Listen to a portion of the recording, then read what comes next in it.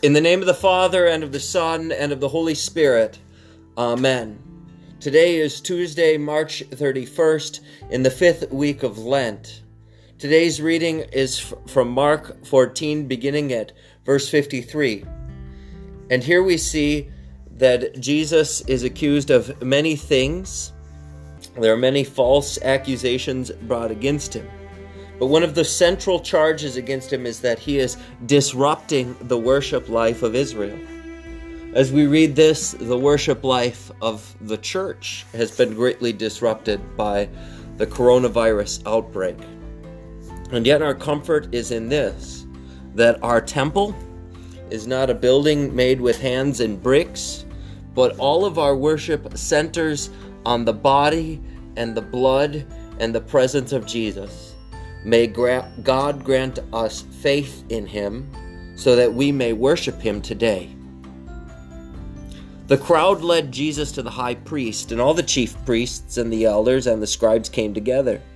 And Peter followed at a distance right into the courtyard of the high priest. And he was sitting with the guards and warming himself at the fire. Now the chief priests and the whole council were seeking testimony against Jesus to put him to death. But they found none. For many bore false witness against him, but their testimony did not agree. And some stood up and bore false witness against him, saying, "We heard him say, 'I will destroy this temple that is made with hands, and in 3 days I will build another, not made with hands.' Yet even about this their testimony did not agree. And the high priest stood up in the midst and asked Jesus, 'Have you no answer to make? What is it that these men testify against you?' But Jesus remained silent and made no answer.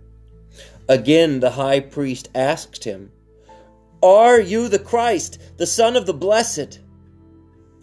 And Jesus said, 'I am. And you will see the Son of Man seated at the right hand of power, coming with the clouds of heaven.' And the high priest tore his garments and said, 'What further witnesses do you need? You have heard his blasphemy. What is your decision?' And they all condemned him as deserving of death. And some began to spit on him, and to cover his face, and to strike him, saying to him, 'Prophesy!' And the guards received him with blows. This is the word of the Lord. Thanks be to God. Let us pray. Lord Jesus Christ, the temple of your body was destroyed on the cross, and yet 3 days later you were raised from the dead and exalted to the right hand of the Father. Visit us now in your same body, that we would not deny you, but know you in faith, and hear in our ears your life-giving voice, and soon receive on our lips your very body and blood to strengthen us during times of affliction and temptation. For you live and reign with the Father and the Holy Spirit, one God, now and forever. Amen.